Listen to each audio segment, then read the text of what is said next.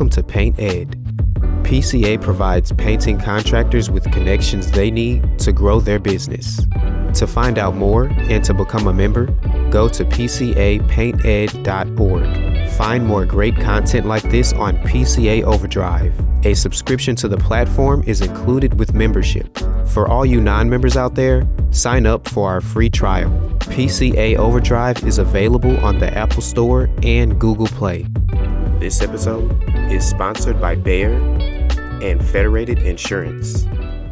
Welcome to PCA Today, Steve. How are you? I'm well, Chad. It's good to be here. Yeah. So today we're talking about health coverage for the painting industry. Yes, sir. You and your company have been instrumental in bringing coverage to this industry, small businesses in general. Mm-hmm. Before we kind of go into some of the options and what people have available to them, what has historically been the problem in getting health coverage to the painting industry and to small businesses? So, yeah, it is a problem, and I don't know that it's necessarily specific to the Painting Contractors Association. Right, most small businesses, when you survey them, they list health insurance as the biggest issue. Period. And I'm obviously not a painting contractor. I'm an insurance person, but I've talked to over 120 different painting contractors in the last few months since this has been rolled out. And the conversation is identical. And I don't mean that like with hyperbole. I mean it's the same conversation every single time, which is they reach out inquiring about the health insurance, and the problem everybody is facing is I'm a small business. Health insurance has a number of weird or financially restrictive requirements on the business. Like I have to cover certain employees, full-time employees. I have to have a certain number of them. I have to contribute up to half of their cost. The plans are ridiculously expensive. And so the primary way that they try to deal with that is to pick a health insurance plan that has a high deductible. The average in the U.S. right now is about $4,200 is the deductible. And most Americans have less than $1,000 in their bank account. Right, so it's just crazy. And as a small business, they don't have the cash flow, the financials to be able to offer those types of expensive plans. And then within the industry itself, you have employees that are more moderate to sometimes lower income. You have seasonal help. There's a lot of turnover, and so it's very difficult to even get employees on the health plans to begin with. And when they do offer something, because of the high deductibles, it feels like they don't have health coverage, and then nobody elects for the plan. So it's just this waste of time, exercise, and futility that they've all run into just to, at the surface level, if I'm going to complain about it, that's what it is. That's what they run into. So to disrupt the traditional healthcare model, you guys created the HBA, which is the Health Benefit Alliance. Right. How is this the solution to everything that you just presented? So Health Benefit Alliance is a direct response to each piece of that, right? So the second part of every single conversation that I end up having, which is an employer telling me about those issues, is, okay, here's how it's been addressed. So the Health Benefit Alliance program that PCA is endorsing has essentially 10 options. And within those 10, 9 out of 10 of the plans have, first of all, removed the deductibles, right? So as an employer, you can offer to your employees $0 deductible health insurance plans, right? So no barrier to care.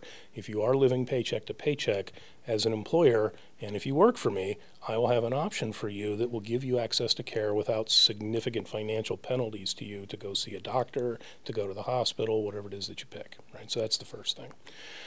The second part is that it has, and I never know the right adjective to pick here, but essentially relaxed or changed the upfront requirements for the business to make it more accessible for the owner, right? So financial contributions are optional. You don't have to contribute to the plans as a business owner. It's not really an employee benefit if you're not contributing something, but the point is you can contribute $1 if you wanted to, or nothing, or right, everybody picks something different, but point is you don't have to.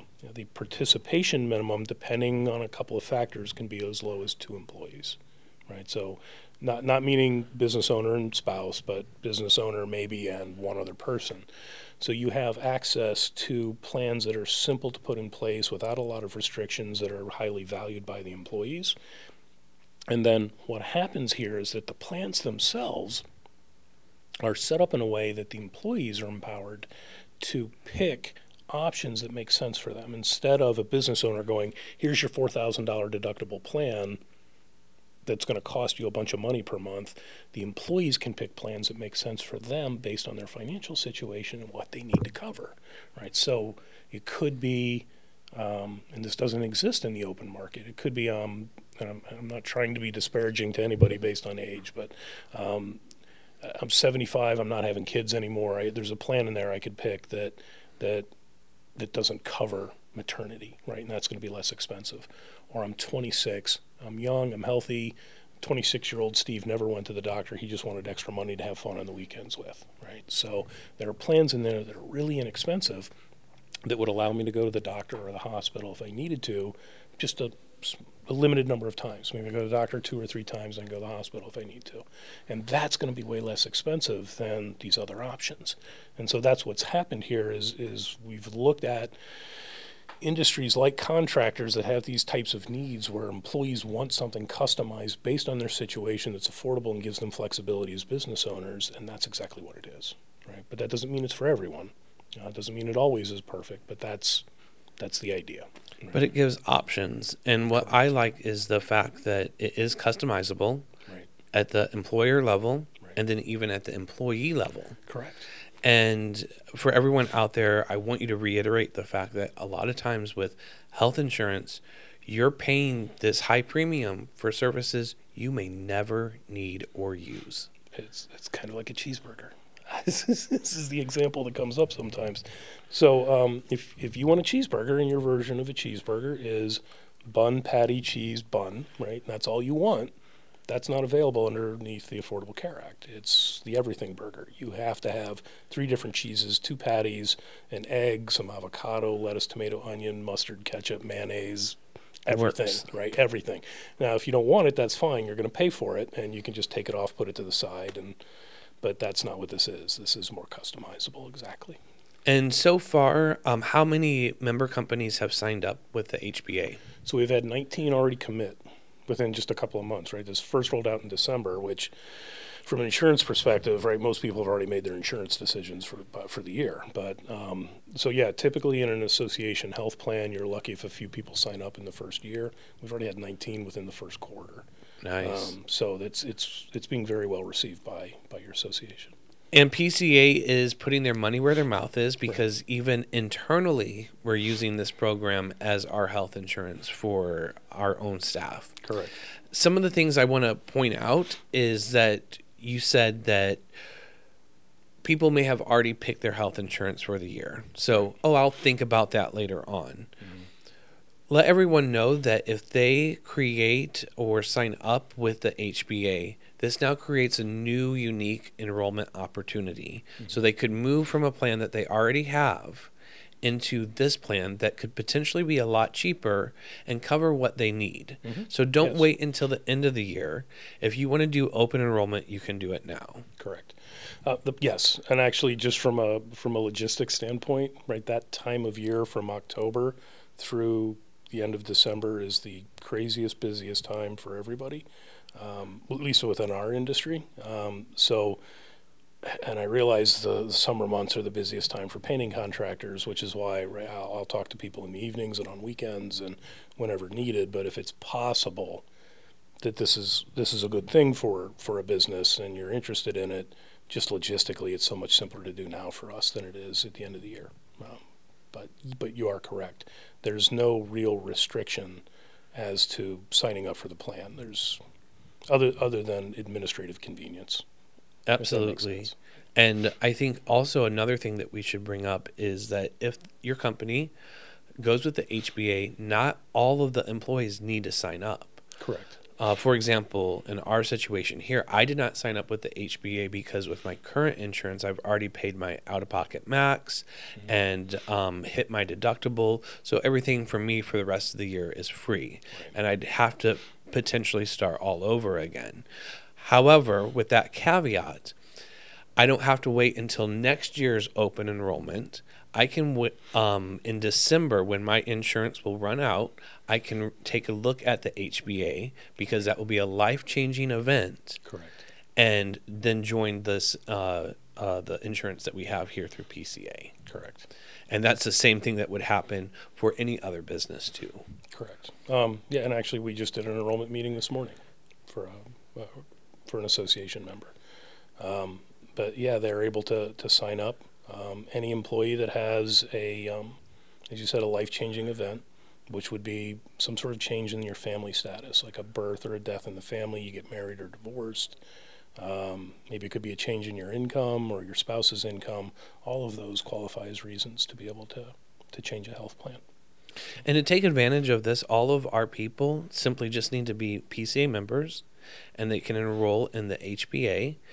Before we started filming, you were telling me about a story of how the HBA was actually used as a way to retain people's best talent.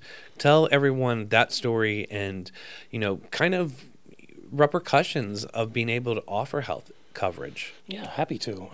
And that's kind of the thing with benefits is it's not always readily obvious the value it has, but to me this was just kind of the neat thing about PCA and the impact it's having on its membership. So there was, and I don't know that because this person hasn't told me that I can use their name, so I won't. But it John Doe. Yes, Painter Doe.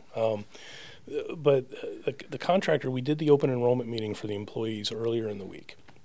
And then on Friday, I got a call, and he said, I just thought I'd let you know, because I ask everybody, right, like for feedback after enrollment meetings to make things better.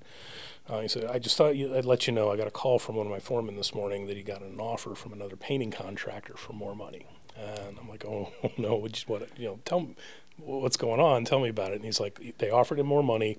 I had planned on giving the guys raises in June anyway.